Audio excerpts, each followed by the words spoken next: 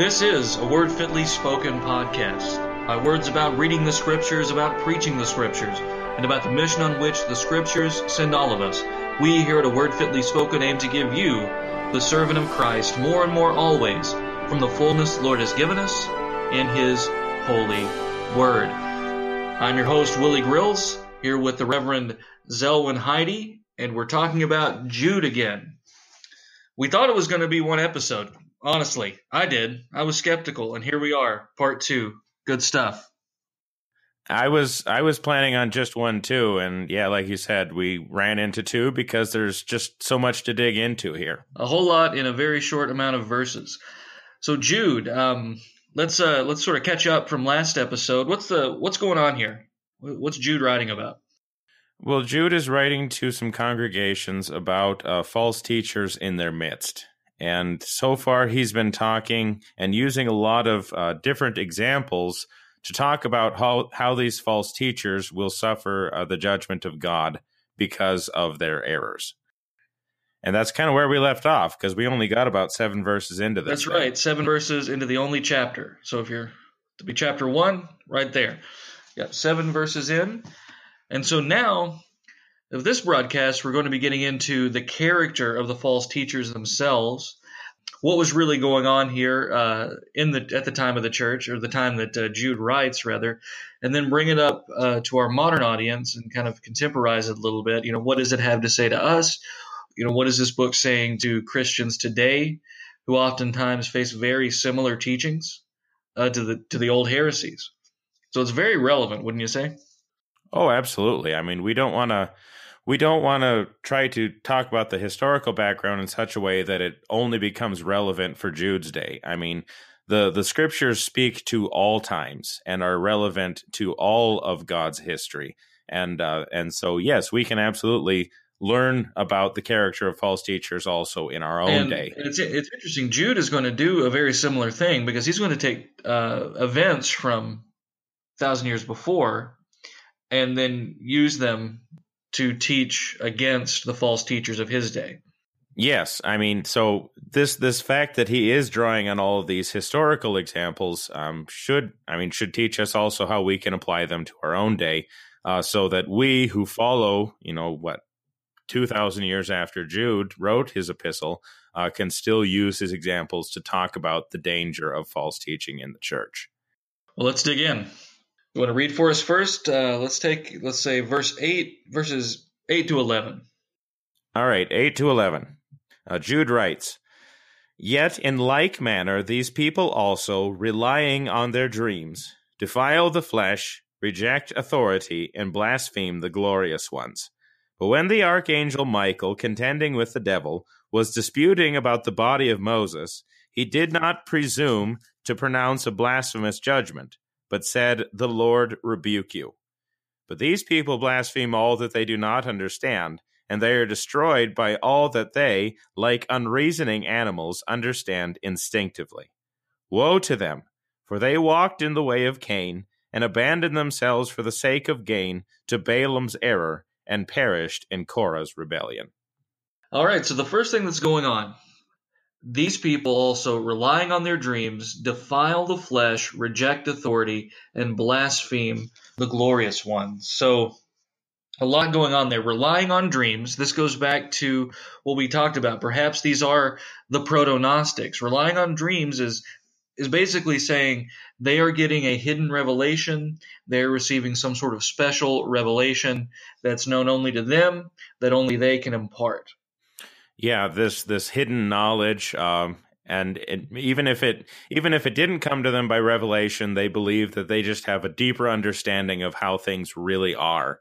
And all of us poor Christians that don't have this deeper understanding, we're just second rate at best. Right, and this is sort of an interesting thing here with any false teacher who claims to receive a vision or a dream or something like that.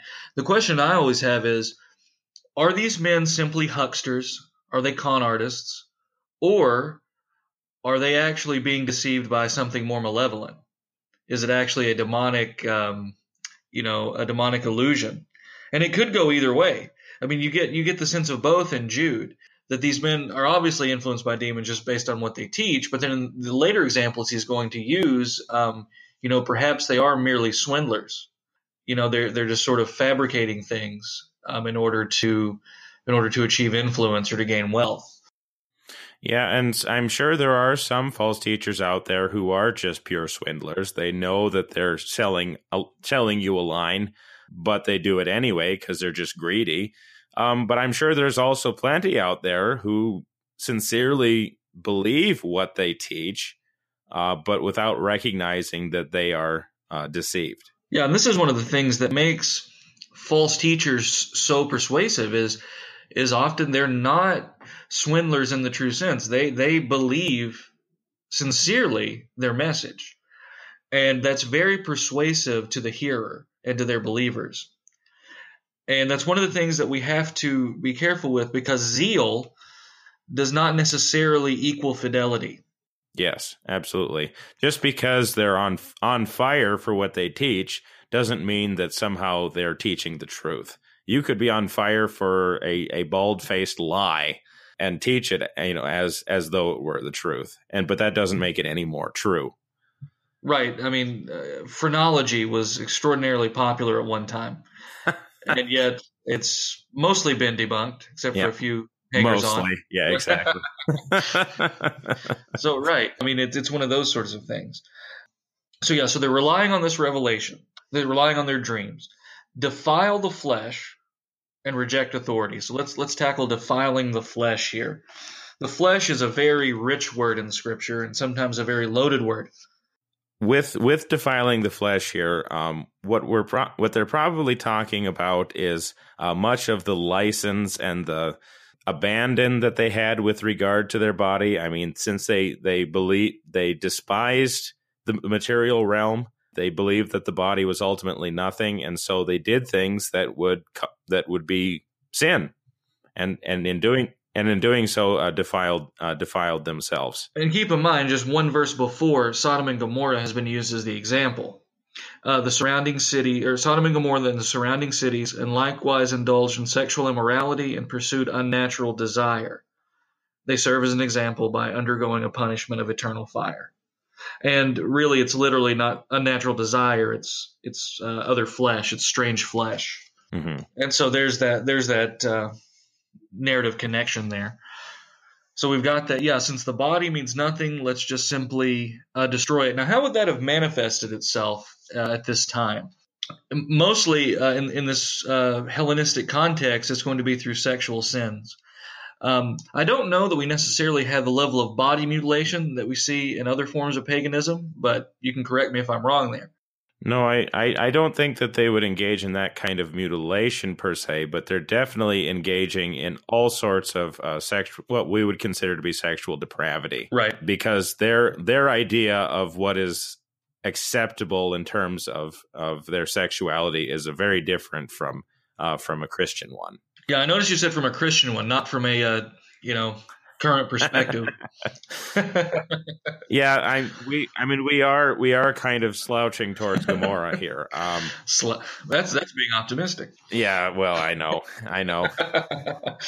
But no, that's very well said. That's very well said. So yeah, but this sort of this wantonness, really caught up in their own passions, sort of thing, and really excusing it through their teaching. Yeah, is what's at play here. And then, so they defile the flesh and they reject authority. Now that sort of brings us right back to verse 6 with the angels who did not stay within their own positions. So now you have it connected again. Yeah, but in this case, rejecting God's authority. Because even though they were claiming to speak for God and claiming to have a deeper understanding of the things of God, ultimately they're not actually listening to God. They're rejecting his authority. Yeah, and there's a little more too. These are men who have come into the church without proper authority, without the call, without being charged, without being placed into these churches as teachers, which would have been really the practice at this point in the church's history. No matter if it's an apostle or disciple coming through as an itinerant preacher, or if it's someone who's been called out from among them, there is order within the church. and there is hierarchy, especially at this time it's much more clear than it is sometimes today. Different varieties of church polity, but it's not for men to get up and just say, "I've been given a revelation and I have authority to teach, or I have authority to preach or to take over or whatever." Yeah, they don't care for any kind of authority, and if you don't care for God's authority, you're not going to care for any other kind of authority either, because all authority comes from Him. Right. Yes. And so we're starting to get a bit of a picture here, just in these couple of words: defiling the flesh, relying on their dreams, rejecting authority. So it's going to be described very vividly later, but they're really caught up in all of this and really sort of made almost insane or rabid by it. So, relying on dreams, defile the flesh, reject authority, and blaspheme the glorious ones. Why don't you unpack glorious ones for us? Glorious ones is probably a reference to the angels, because he's actually going to talk about this account of Michael rebuking the devil. And basically and we'll have to kind of unpack that when we get into that verse a little bit more. But these false teachers, especially these proto-Gnostics, are so flippant towards authority that they even go so far as to rebuke angels. They don't care even for these spiritual authorities, and they just say all kinds of awful things about them. Yeah, it would be as if when the angels appeared in the Christmas story, that Mary just slammed the door in their face, or Joseph completely rebukes them. Or, again, if we go back to Sodom, you do have the angels present there as well, and we know what kind of happened there. Yeah, and to just say, they have no power, we're just going to speak against them because we're better than the angels. And Jude is saying these guys, well, I mean, they've become insane in their false teaching. And so that's why he brings up the example of Michael rebuking the devil. Right. There's this danger, when you begin to imbibe this sort of thing and to think this way, you can really get caught up in the enthusiasm of it, and you really lose control of your faculties. Paul does mention, being transformed by the renewing of your mind. And that's very much at play here. We tend to think of religion as some sort of heart exercise, and that's not the case. It's a holistic thing. And so heart, will, emotions, and mind, but those can all be swept up in things like this. And it usually begins, in the emotions, and that stirs up, and that really sort of overrides your brain. Ask any teenager. Emotions override your brain. It can happen.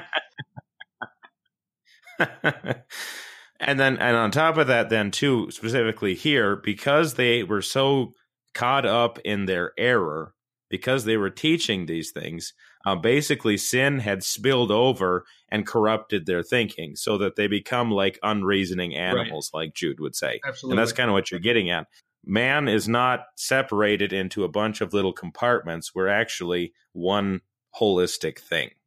Exactly. So let's move on then. Now we're going to get into some really interesting stuff. These references to other texts, sometimes quotes from other texts, and what do we do with that in light of sola scriptura and those sorts of things. So verse 9, but when the archangel Michael, contending with the devil, was disputing about the body of Moses, he did not presume to pronounce a blasphemous judgment, but said, "The Lord rebuke you." So before we get into the exegesis of that text, let's talk a little bit about what is it? I mean, this is not. I don't recall coming across this anywhere other than in Jude. Well, because we have a clear reference at the end of Deuteronomy that God buried Moses. Okay, so Moses was not buried by any human hand. He was taken out of their sight, and no one knows where he's buried to this day. So you get this in Jude. You get this notion then that while the body of Moses was about to be buried or whatever, the devil came and tried to exercise a claim over Moses. And the idea being that, Moses was a sinner, because if you remember, Moses murdered a man. Right. He murdered the Egyptian before he was called to be the deliverer out of Egypt. And so Yeah, so does the devil have a claim over him? Jude tells us that Michael rebuked the devil and said that no, he has been forgiven. He is by grace, I guess you could say, he has been received into the kingdom. And so, but where does it come from, Willie? Where does this whole account come from? There's a couple hypotheses, and you do get the essence of this, or at least the point of this in the scriptures. But first, we don't exactly know where this reference is from. Some scholars say it's from the apocryphal book called The Assumption of Moses. The problem is that text is not in the versions of the Assumption of Moses that we have. At least no reliable version of it. So this is one we don't really know. Yeah. But what we do have is like Zechariah 3, where the Lord said to Satan, the Lord rebuke you, O Satan. The Lord who has chosen Jerusalem rebuke you. Is not this a brand plucked from the fire? So you do have this echoed, or this is kind of an echoing of that verse from Zechariah as well. But the difficulty out of Zechariah is that it's the high priest Joshua that's the one in question, and not Moses. Right. But the principle of who rebukes who. So it's not, Michael does not say, I rebuke you, Satan. And so we don't say that in the face of a demonic threat. We would say, the Lord rebuke you. And that's ultimately Jude's point here, is that even the angels, not that they're being nice to the devil. I mean, we don't want to think of it as they're just being polite to Satan. What they're doing is that they're giving the judgment ultimately to God. The Lord rebuke you. And it's an expression of his authority as well. This is all at play here. An authority which the angels themselves do not have. These false teachers, though, they're trying to claim for themselves this kind of authority. And so Jude is basically using this account to show they're so insane in their false teaching that they're doing something that not even the angels themselves, who would, of all creatures, have a right to do so, they don't do it either. Now, should these references to other books, and we're going to get into another one here very soon, should they concern the Christian? What should the Christian do with that? I don't think we should be overly concerned, right? Because we actually get this kind of referencing to other books of the Bible very frequently in the scriptures. I can think of, for example, Paul in Acts when he's at the Mars Hill, quoting from Greek poets. Do you have the reference to that, Willie, or not? You mean the poets that he's the poets that he's actually quoting, or just the reference where that comes from? Oh, sure, yeah, it is. Well, while you're looking, some other ones that come up too. It's Acts 17. It's Acts 17. Acts 17. Okay, so in Acts 17, you have reference to pagan poets. In Kings and Chronicles, you very often have references to books that no longer exist. The books of the Wars of the Lord, or these kinds of references. And so we shouldn't really think that just because Jude is making reference to a book which is not part of the Bible, that somehow brings this account into question. God can quote what he wants. It doesn't say two things. It does not communicate that Jude is somehow not inspired. Right. Second, it does not indicate that these books quoted are inspired. Right. And so lest we be concerned or tempted by these sorts of opinions. Yeah, just because Paul quotes those Greek poets doesn't mean that the Greek poets are somehow inspired by the Holy Spirit. We have to look at how Jude or Paul or whoever is using the quotation to fulfill the purposes of God. Right. And in this case, it's to talk about the nature of these false teachers. Well, we're going to take a quick break. We'll be right back. We're going to talk about unreasoning animals. Understanding instinctively, unreasoning animals, sea foam, all kinds of crazy stuff. So we'll be right back.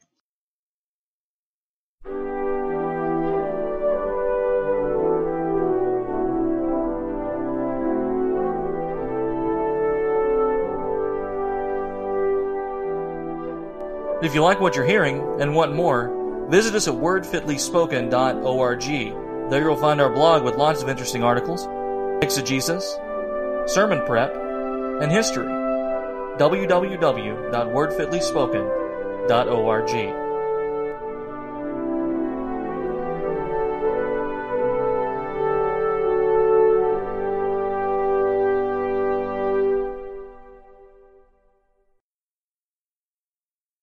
And we're back, a Word Fitly Spoken podcast. I'm Pastor Willie Grills, here with Pastor Zelwyn Heidi, talking about Jude. All right, so we've talked about the assumption of Moses, the Archangel Michael rebuking the devil, and so here we come to verse 10, talking about, again, about false teachers that Jude is writing against. So verse 10, but these people blaspheme all that they do not understand, and they are destroyed by all that they, like unreasoning animals, understand instinctively. Woe to them, for they walk in the way of Cain, and abandon themselves for the sake of Balaam's error, and perished in Korah's rebellion. So unreasoning animals, they're brutes, they're boars. That would not fly in today's world. It's not very PC of Jude. No. They'll need a safe space after reading this. Yeah, trigger warning here, Jude. Come on. But I mean, the point that Jude again is trying to make is that in their hubris, in their pride, because they're even blaspheming against the angels themselves, they're actually speaking. I mean, they're punching above their weight, basically, to use a metaphor. I mean, these guys don't know what they're getting into, and yet they run into it blindly, like animals, saying things that they shouldn't say, and yet they say them anyway. Does that seem fair, Willie, or how would you take fair? this? It's charitable even. But yes, that's what's happening. And so woe to them. That's something we need to bring back, by the way. I'm going to start putting this in more sermons. Woe. Yeah, woe to them, for they walked in the way of Cain. We'll start there. What was the way of Cain? Well, the way of Cain was that perhaps out of envy, I mean, we can debate that point. He murders his brother when he sees that Abel's sacrifice was accepted and his was rejected. Yeah. Oh, yeah. It's certainly the sin of envy and faithlessness at the very least. And faithlessness. Yeah, that's what I was going to get at. Because if he had been faithful, he would not have been envious. And so the two go together. And also because, I mean, he's a brother murderer. Right. He commits fratricide. And these false teachers, in teaching false teaching, are actually murdering the souls of those around them.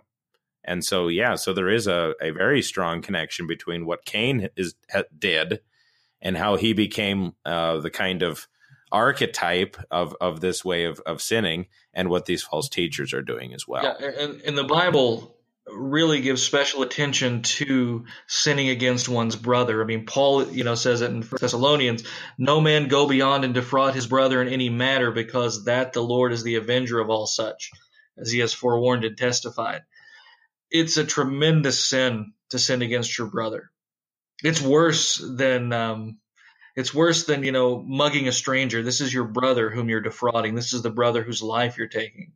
It's a different degree. It's the same sin, greater severity. Yeah, so that like the Israelites who would enslave their own brothers were guilty of a far, far greater sin than if they, say, had enslaved a foreigner. Yes. I mean, not saying that that God is encouraging such activity in any way, but to do it to your own brother is unthinkable. Right. And this is who Jude is comparing the false teachers to. Balaam. Balaam's an interesting character. Very much so. Now, what's the one thing? Okay, so everybody knows Cain. I mean, it's very common story. What is the only thing that people tend to know about Balaam, or at least the first thing they know about Balaam? The first thing they typically know about Balaam is when he shows up in the book of Numbers and blesses, as Numbers puts it, Israel. Okay. Right? But the reason why it gets so tricky I was going to say the donkey, but that's what I was going to go with. Oh. I'm getting ahead of myself. I'm sorry. Yeah. So because it's two things. It's two things going on. It's an interesting story with the donkey, and the Sunday school kids get to say ass, and so that sticks in their minds. That's one that sticks in their minds. But the greater lesson is sometimes lost, and the rest of the story is sometimes lost. Sorry. Proceed, sir. No, you're right. People do tend to think about the talking donkey. I don't know what I was thinking. I was getting ahead. You were putting the best construction on your Midler Sunday school class. Yeah, exactly. And so what he was doing then is he is called by the king Balak to curse Israel, because Balak wants to actually have victory over Israel, and he says, go curse them. Balaam says, I'm only going to say what God tells me to say. That's what we usually know about him. That's kind of where our recollection of Balaam ends. But Balaam is actually a much more dangerous character in the Old Testament, because he actually shows up in several other places. Do you know, what are some of those places, Willie? The Old Testament or the New Testament? The Old Testament. So he shows up again in the Old Testament in, so we've got Numbers, and then he shows up again in Deuteronomy 23. Deuteronomy 23 is the summary of all these incidents, and then his death is referenced in Joshua 13. Yeah, and what's interesting is that, like, in that summary and in a couple other places as well, Balaam actually leads Israel into sin. Yeah, so we've got like the main story is 22 to 20, Numbers 22 to 24, and then like 30, 31, you get more, and then Deuteronomy, Joshua, as far as the Old Testament goes. Because we're told in the Old Testament that when Israel yoked themselves to the Baal of Peor and committed a great sin of idolatry at Peor, we're told that Balaam was actually instigating that whole event. Mm-hmm. And so he is the one leading them into idolatry by instigating their pagan neighbors to do this. Balaam is also described as being, well, rather greedy. So what are the New Testament references, Willie? Well, the big one is Revelation 2:14, which teaches that Balaam taught Balak to cast a stumbling block before the people of Israel. So essentially to cause his own people to stumble. Okay, and Balaam tried to get Israel to stumble, at least in the Numbers account, even though it kind of seems otherwise. But God turned that curse into a blessing, so that he was only able to bless, even though, at least according to these other passages in the Bible, he wanted to curse them. Yeah, and the explicit reference to his sin being greed is 2 Peter 2:15. Mm-hmm. Which have forsaken the right way, are gone astray, following the way of Balaam, who loved the wages of unrighteousness. Yes. Yeah, he's in it for the money. Right. So greed.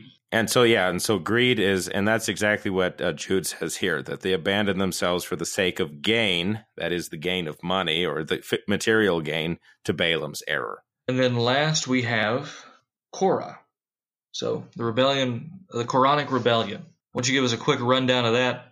Well, you look up the reference while I do give the rundown. Sure. But Korah is a Levite who comes up to Moses and says, "You're exalting yourself over top of us. You know, we should be able to do the things that you're doing too."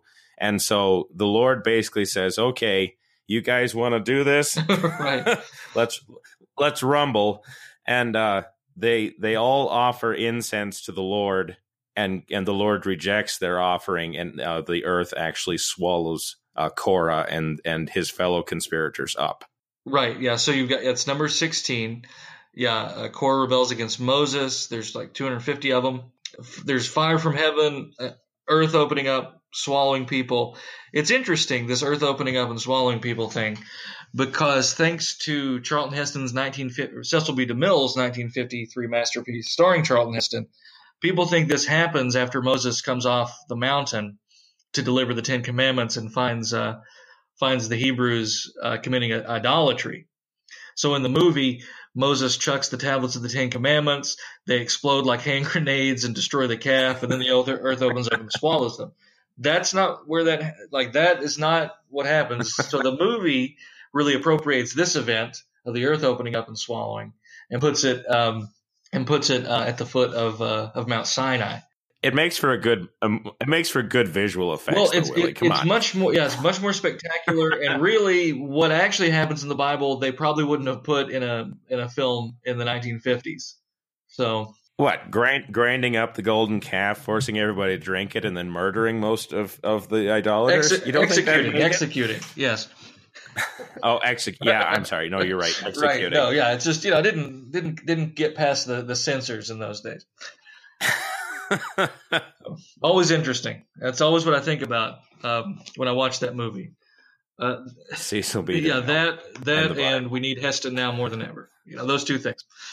So, but fair enough. But yeah, fair so enough. that's Korah, and so now, we have these sins. We have murder, or faithlessness, envy, greed, envy and greed being related but different, and kind of like jealousy and envy, right? But they all kind of get attached, and then they all flow right, together. and then rejection of authority, and really rejection of station, a rejection of order that God has established. So you want to read on for us, say 12 and 13 there?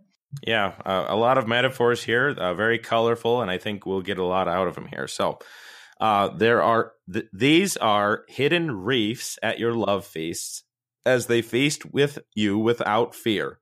Shepherds feeding themselves, waterless clouds swept along by winds, fruitless trees in late autumn, twice dead, uprooted, wild waves of the sea, casting up the foam of their own shame, wandering stars for whom the gloom of utter darkness has been reserved forever.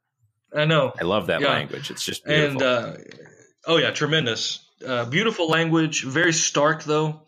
It's not the horoscope that they wanted to read that day. And so, yeah, spots, let's see, what do we have here? Hidden reefs at your love feasts. So they're dangers at your love feasts. Now this is interesting because usually this verse is going to be spots on your love feast or blemishes, but then we have this reading, hidden reefs. Now, what might that signify? A hidden reef? Well, it'd be a boat sailing along and then all of a sudden running aground when they didn't expect it, so that destruction comes in an unexpected way. Right. I mean, that's the metaphor of hidden reefs. Absolutely, anyway. Yeah, because you don't see them. You're cruising along, you think everything's fine, and then your ship sinks. And your love feasts. Now, this is interesting for the church. So the love feast, it's certainly tied to the Eucharistic feast. That is to say that it's tied to the Lord's Supper. And so let's unpack that a little bit. Let's talk about love feasts, or agape feasts, as the cool kids say. I mean, the love feasts, I mean, there's a lot of debate about what exactly they were. Some people try to make them as like a meal that they would have before the service, before you'd actually go into the Lord's Supper, or maybe afterwards or something, kind of a fellowship time. But I don't know. What do you think about it, Willie? I'm not entirely convinced that that's the case here. Yeah, I'm not convinced it's necessarily a full meal, and I don't think that really should affect how we understand this, because the big point of the love feast is going to be the celebration of the Lord's Supper. That's actually what I think's at play here. It's supposed to be a joyous meal, whatever, that's marked by unity, and that's sort of the key here. So we have their spots on your love feast, shepherds feeding themselves, waterless clouds, that sort of thing. Okay, so let's assume that it has something to do with the institution, or something to do with the Lord's Supper. Now, what would that mean then? Well, what was happening when Paul addresses the church at their similar feasts? People were coming in early and doing what? And they were just kind of going their own way. They weren't waiting for each other. I mean, that was Paul's problem. Yeah, they're sort of abusing this, coming in, serving themselves. Now, if we interpret this in the context of the Lord's Supper, it takes on a different tenor, because now you have greedy, faithless men who are swept up in their own passions and who are rejecting authority, who are now coming in and really taking over these love feasts without any discernment at all for what they're doing. So they're receiving the body and blood of Jesus unworthily, without comprehending it, and they're causing their brothers in the faith to sin in doing so, because they're being swept up along with it. So whatever we want to make it, even if you're not comfortable conceding that it's the Lord's Supper or tied to the Lord's Supper, it's still it's different than just breakfast or dinner. It's different than a normal meal. even if we take the interpretation that it's a church potluck, well, that still ought to be some sort of expression of unity and faithfulness. And so it's beyond a simple meal. Yes. It has significance to fellowship and to order within the church. And so because these guys are like these hidden reefs at this, when there should be this expression of unity in the Lord's Supper, Right. for example, they're actually causing the ship to sink and causing disunity in the very place where there should be Right. The most unity Right. at this love feast. And so that's what makes their error so dangerous. Ought to be the ultimate expression of unity within the church. Because we're all confessing the same faith, we're all partaking of the same sacrament, and that is intended to be an expression of the unity of the church, and all hopefully receiving the same gift, which would be the forgiveness of sins. If it is talking about the Lord's Supper, then it certainly makes sense that it would be talking about it, because of all of this talk about unity, fellowship, and really teaching the importance of a unity in doctrine and a unity in practice, which expresses itself through authority, and specifically through a teaching authority, which is clearly a problem to Jude's audience. Yeah, and that actually kind of brings us then into our next example too, because these men who had usurped this teaching authority for themselves and were becoming this stumbling block for the church, as Jude says, were shepherds feeding themselves. A direct reference, of course, back into passages like Ezekiel 34, the shepherds that God did not send, and yet they're destroying the sheep and feeding themselves, really only out for their own gain. So we kind of get a tie back to the problem of Balaam again. Yeah, so they are described as clouds without water, carried about by the winds. It's very interesting too. Clouds without water, they're dry. Yeah, they look like they're going to be promising. I mean, these would be the kinds of clouds that look like they're going to rain, but then they ultimately bring nothing. They're empty. They're empty vessels. Yep, they just blow along in the wind wherever and don't actually deliver what they promise. Yeah, and swept along by the winds, fruitless trees in late autumn, twice dead and uprooted. They're tumbleweeds. They have tumbleweeds out your way? Do we have tumbleweeds out my way? Come on. The fences around me just become littered with them during the late fall. So, yeah. So I mean, you have now this. You'll think about Jude when you and now walk your fence. Jude. Yeah, I'll use this as tumbleweeds as an example. And of course, his point here is that exactly in the time when the trees themselves should have been bearing fruit in autumn, like during the harvest, they actually have nothing.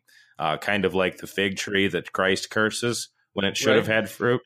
And so they're useless trees, and they're twice dead because, well, I mean, they're fruitless, and they're also uprooted and fallen over. I mean, they're just everything that they should have been, they're not. Right. And Jude, and Jude continues with this.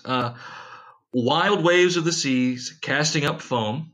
Okay, so just sort of chaotic and just casting up foam, and sea foam is nothing. Or it could also be casting up just filth, like, water that's should have been bringing life or whatever, but it's just casting up junk. Right. I should say nothing of value. And so you have that. Then casting up the foam of their own shame. So there you go. Nothing good. Wandering stars, for whom the gloom of other darkness has been reserved forever. Now, the wandering stars is interesting because you have two options here.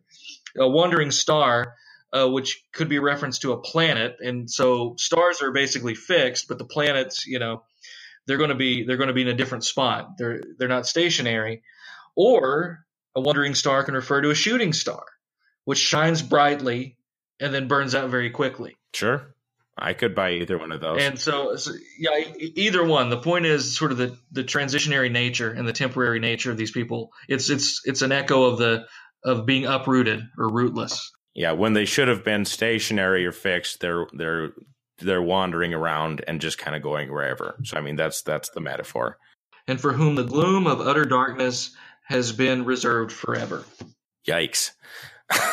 Yeah, that's not a place that you want to be. So now that's interesting because we talked about the last time we talked about Jude, that hell was created for the fallen angels. Yes. And now here you have, now they're sort of lumped in with them, wandering stars for whom the gloom of utter darkness has been reserved forever. So now they've been marked out for that condemnation that was meant for the demons. Yes. And participating in that judgment as well. And it's been reserved for them. God is not overlooking what they're doing. He looks down and he sees and will avenge. Yep. Exactly. So we should beware of them. Either to be careful about the deposit that has been given to us as teachers of the church, or to mark and avoid these men if we are the hearers, so that we don't participate in their judgment as well. So moving on, do you want to take us through 14 to 16? Yep. All right, so starting at verse 14. It was also about these that Enoch, the seventh from Adam, prophesied, saying, Behold, the Lord comes with 10,000s of his holy ones, to execute judgment on all, and to convict all the ungodly of all their deeds of ungodliness that they have committed in such an ungodly way, and of all the harsh things that ungodly sinners have spoken against him. These are grumblers, malcontents, following their own sinful desires. They are loudmouth boasters, showing favoritism to gain advantage. How many times did I say ungodly? I'm not really sure. Okay, let's. All right, it's strong language again. Okay, now we come to another apocryphal reference. So this is going to be from First Enoch. Now, Enoch is a significant character in the Bible. What's one of the most common things that we know about or known about Enoch? Well, really, one of the few things we know about him at all is that he was translated or taken directly into heaven without dying. That's unique, and that says something about him, too. Yep, because he walked with God. I mean, that's what the account in Genesis tells us. And so I think what Jude is doing, we can talk about the apocryphal reference here in just a second, but I think what Jude is doing is he's trying to show in a way that using this guy who comes from even before the flood. I mean, Enoch lives before the flood. To show that the judgment upon these false teachers is not something that's just willy-nilly, or that God is like, okay, I guess I'll do it, but rather that God's seriousness is so great that this judgment was predicted from so long ago. Does that make sense? Yeah, no, I can go with that. And I don't know if we need to spend too much time on the apocryphal nature of it. We covered that a bit in with Michael. With Michael, yeah. You want to move on, or do we want to talk about apocryphal literature some more? It's up to you. No, I think we kind of made the point. Maybe just to briefly rehash to emphasize that just because Jude is quoting from an apocryphal book, one that's not part of the Bible, doesn't mean that it's somehow less inspired. Because God can use whatever he wants to do what he wants, and that can include quoting from books that come from other places. And so I think that's all that really needs to be said. Yeah. And so the meat of this is, the Lord comes with 10,000 of his holy ones. Behold, the Lord comes with 10,000s of his holy ones to execute judgment on all and to convict all the ungodly. Yes. So 10,000 of his holy ones being a reference to the angels, because the angels are frequently used as agents of God's judgment. I mean, we saw that with Sodom and Gomorrah. We see that in other places in the Bible as well, where the angels are the ones that actually carry out the judgment of God. Right. And it's another case of God working through his agents.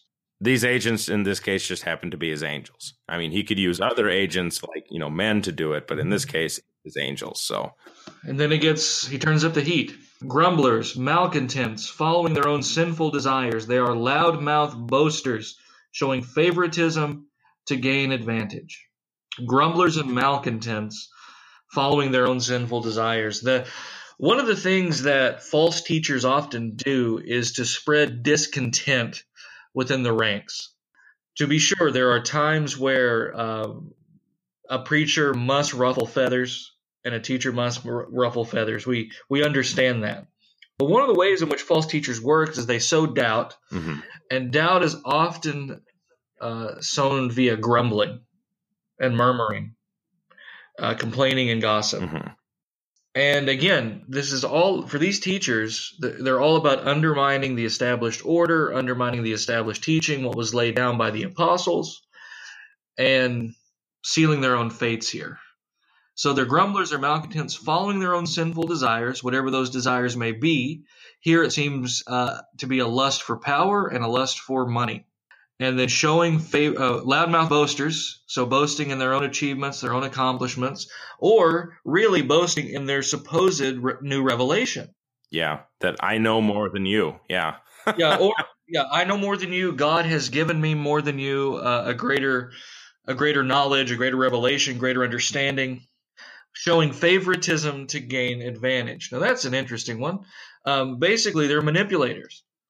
They're gaslighting people in order to gain advantage. Yeah, they're not afraid to be political in that sense, and to use their conniving and their scheming to get what they want. Absolutely. In this case, to gain a position of high authority, which doesn't rightfully belong to them. And so, any other comments on those verses before we head to break? No, I think we've got it covered. I mean, we're going to be moving on now into the main thrust of the book of Jude, which I'm looking forward to. So, right, the admonition to the audience, to Jude's audience, which is the admonition to all Christians. So we'll be right back with more Word Fitly Spoken.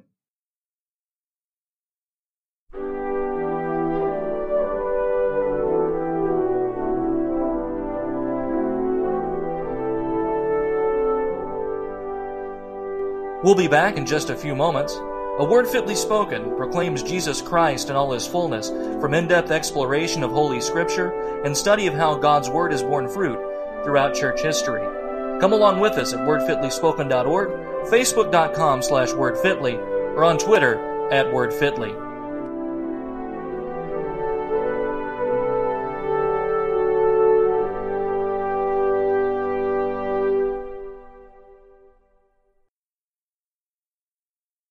You are listening to a Word Fitly Spoken podcast.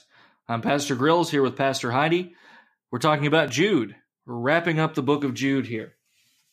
And we've been talking about false teachers. We know their character. Now we're going to talk about the admonition to the hearer. So Zelwyn, go ahead and read for us verses 17 to 23. Okay. Jude writes, "But you must remember, beloved, the predictions of the apostles of our Lord Jesus Christ. They said to you, in the last time there will be scoffers, following their own ungodly passions. It is these who cause divisions, worldly people devoid of the Spirit. But you, beloved, building yourselves up in your most holy faith and praying in the Holy Spirit, keep yourselves in the love of God, waiting for the mercy of our Lord Jesus Christ that leads to eternal life. And have mercy on those who doubt. Save others by snatching them out of the fire. To others show mercy with fear, hating even the garment stained by the flesh." Great stuff.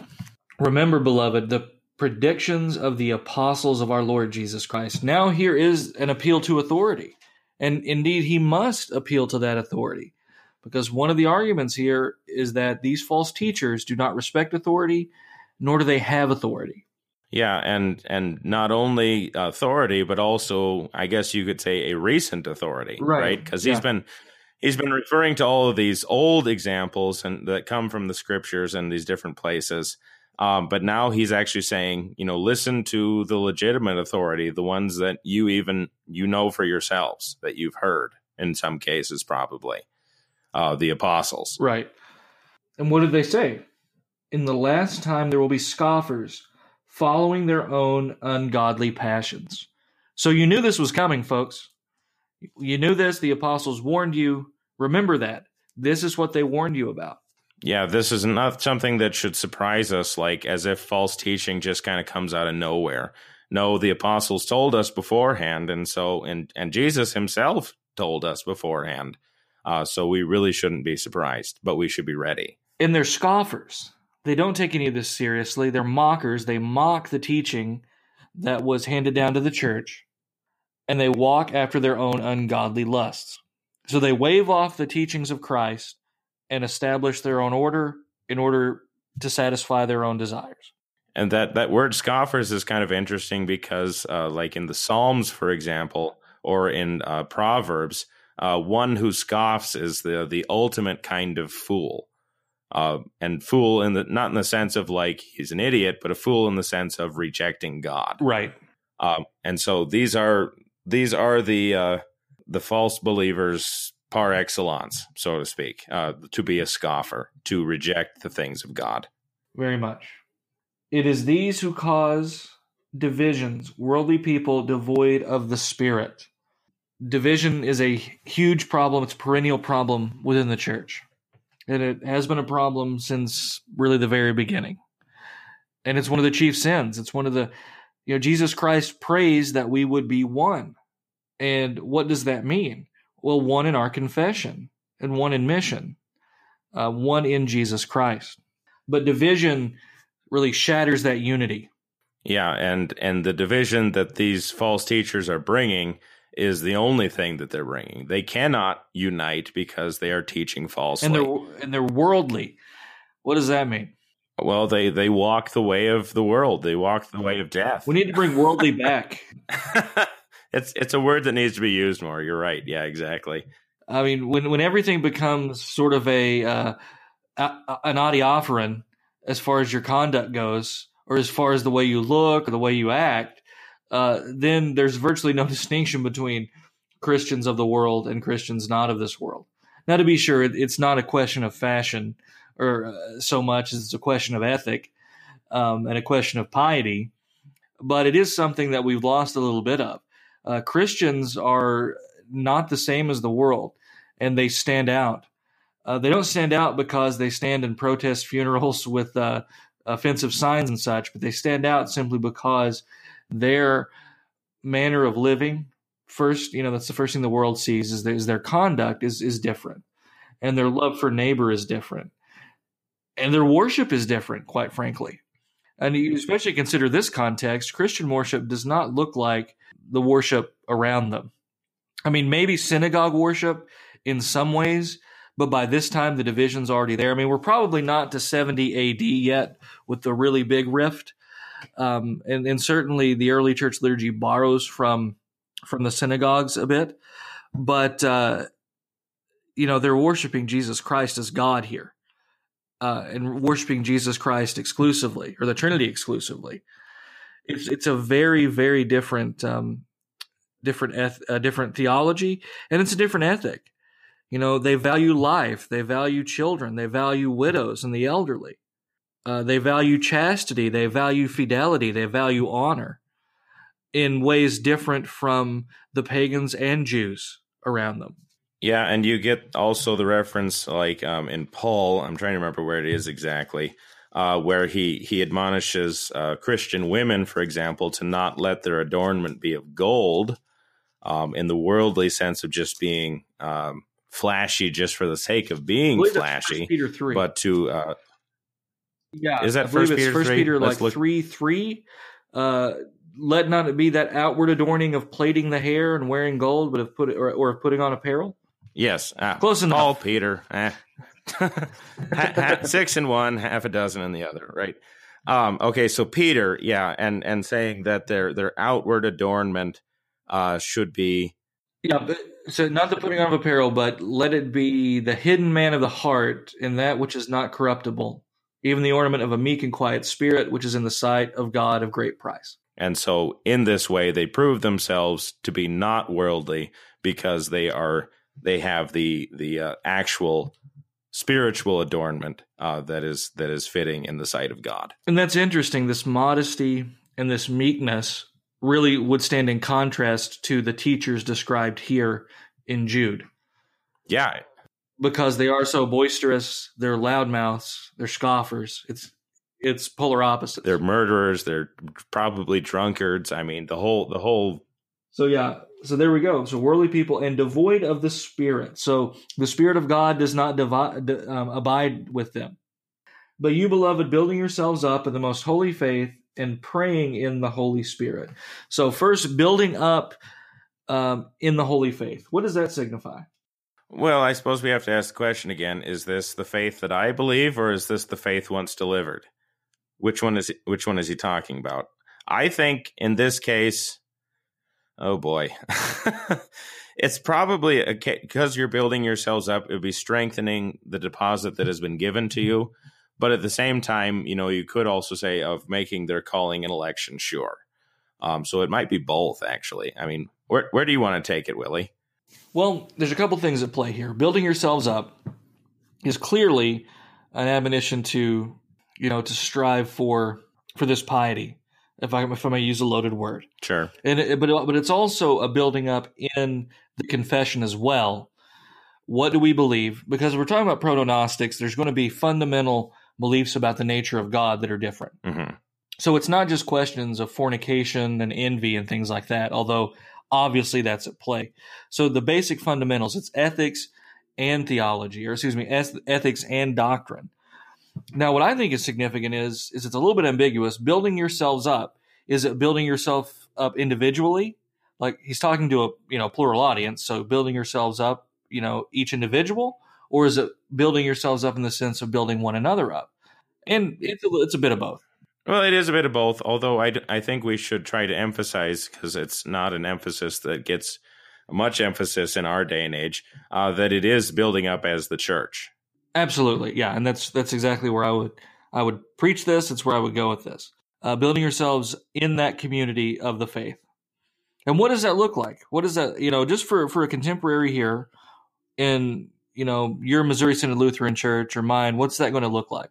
Well, I suppose in the most basic sense, it would just be being a part of the congregation, attending the Word of God on a regular basis and hearing it so that we know what it is that God has said, and also trying to show these works of mercy towards those who are joined with us in the congregation. So just realizing that we aren't all off by ourselves, right, would be an excellent step. With apologies to my to cousin Tom T. Hall, Jesus and me got our own thing going on. Not quite what the New Testament teaches, not what the Old Testament teaches, for that matter, either. You do need the community of faith. It is an essential. It isn't an option. No man is an island, and man exists to live in community. Now we make that a little bit ridiculous. Today where, with the coffee shops and this and kind of like trying to do this hip urbanite kind of thing. And that's fine if that's what people want to do as far as their church building. But the essence of it is, no matter what, coming together around the Word of God and receiving God's good gifts together and then living life together. Loving one another, building one another up, and sincerely, that sincere familial love that should exist in the Christian community. And it's not just a case of going to church for catechism class or going to church for an hour on Sunday. It extends well beyond the divine service or Bible study or those sorts of things. It's much deeper than that communal spirit of the church. And we hope that our preaching, and our teaching and all the good things of the church, feed the people, and then that extends out, beyond just the normal service times. Yeah, it's not exclusive to those things, but it's inclusive of those things. And so it's absolutely inclusive of those things, and those things are central. But my point is that those things inform, then the person isn't just merely a sponge just sort of soaking these things up, but that the Christian does act upon what he believes, that a Christian's confession motivates them in love for God and love for neighbor. I'd say that's Jude's whole point, wouldn't you? Absolutely, yeah. Yeah, broadcast done. We could have done that in 12 minutes, one episode. Yeah, exactly. But here we are. Here we are. We still got more to go. And praying in the Holy Spirit. We would be remiss if we didn't talk about praying in the Holy Spirit. So, Zelwyn, what does it mean to have the Holy Ghost or to pray in the Spirit? Well, if you look back in the previous verse where it talks about the scoffers causing divisions and being devoid of the Spirit, I think we have here in verse 20 a reference to the unity which all believers do have in the Spirit. So that it's the contrast between those who are in Christ and those who are separated. Now, to pray in the Spirit, it's probably important that we mention this out. It's not a one-time, utterance that comes upon you when you receive the Holy Spirit or that sort of thing. So, true or false? All Christians have the Holy Spirit. Absolutely true. Absolutely. Without question. And so what does that mean for the Christian then? That when we have the Holy Spirit, we have the helper who is promised to us, who will keep us faithful, and who will keep and give us all of the good things that God has promised to us. So it's not a special gift that Jude is referring to or anything like that, but rather the promise of the helper, of the paraclete, to use the technical Absolutely. term. And the Holy Spirit, God himself, is there with you and guiding you, teaching you how to pray, yes, but also supplementing your prayers when you don't know what to say. There's the Holy Spirit. And even then, even more, Jesus Christ is now interceding on your behalf as well. The Christian has so many gifts that we often forget about it, just how wonderful it is that Jesus Christ, the Son of God, God himself intercedes on our behalf, and God the Holy Spirit is here building us up, strengthening our faith, keeping us in paths of righteousness.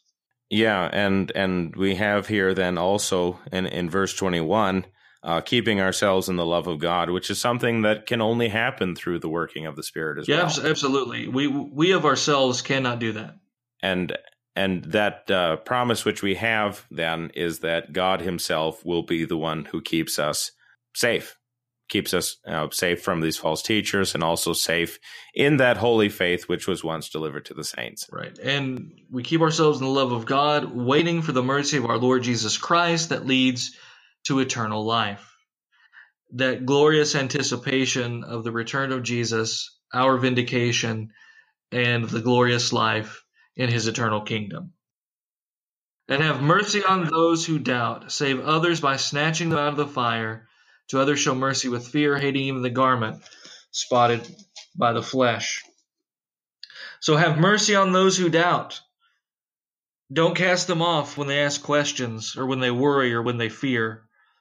Strengthen them and affirm them with the promises of the gospel when necessary, or admonish them at times when need be. To paraphrase Jude, right? Yeah, exactly. So have mercy on those who doubt. Save others by snatching them out of the fire. To others show mercy with fear, hating even the garment spotted by the flesh. Now, that's really interesting. To show mercy with fear, or to show mercy by snatching them out of the fire. So it's two different things, really the same idea here. Snatching them out of the fire. When you see your brother doing something heinous or about to make a really, really bad decision, or committing grievous sin, you should warn them, and you should rescue them from it. What does James say about that? To turn a sinner from his ways. James 5:20, whoever turns a sinner from the error of his ways will save a soul from death and cover a multitude of sins. And the full context, my brother, if one of you should wander from the truth and someone should bring him back, that consider this, whoever turns a sinner from the error of his ways will save his soul from death and cover a multitude of sins. So this concept is not unique to Jude. Maybe he learned it from his brother. Yeah, exactly. So, they are related. So, right. To others show mercy with fear. So snatch them out of the fire. Show mercy with fear, hating even the garment stained by the flesh. So what's the significance of saving them with fear? Well, it would probably be the fear of God, right? Sure. We have a reference that we should fear him, who is able to destroy both body and soul in hell. That he is a God worthy of our actual fear, but also that we recognize that when we fear God, we do so because we give him glory. So it's not a what we might call a servant fear or a servile fear, just fearing punishment, but rather that we fear him in a way that brings glory to his name. And in this case, showing others mercy, not in a flippant way, I suppose, but in a way that brings that glory to God. Absolutely. Now, we want to be careful, because this isn't an admonition to find fault with your brother, to pick every little statement apart or that sort of thing, because we're called to show mercy as well. Everybody is imperfect. Everybody stumbles in their own unique way. So we don't just go around looking for faults in our brothers. But when error is manifest, then we should. It is permissible to say something, and we shouldn't be too shy about it, but we shouldn't be so bold about this as well, because there is a point where you're sinning by simply nitpicking everything about your neighbor and that sort of thing.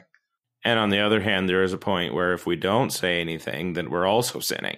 Absolutely. Yeah. Neither one's an option, to just sit back and go, well, hey, he knows the gospel. He comes to church. He's cool. God's cool. No, only God can judge me. Yeah. You know. Apologies to Tupac, but but again, it goes back to what we were talking about earlier, this communal idea, and that's part of it. We do hold one another accountable.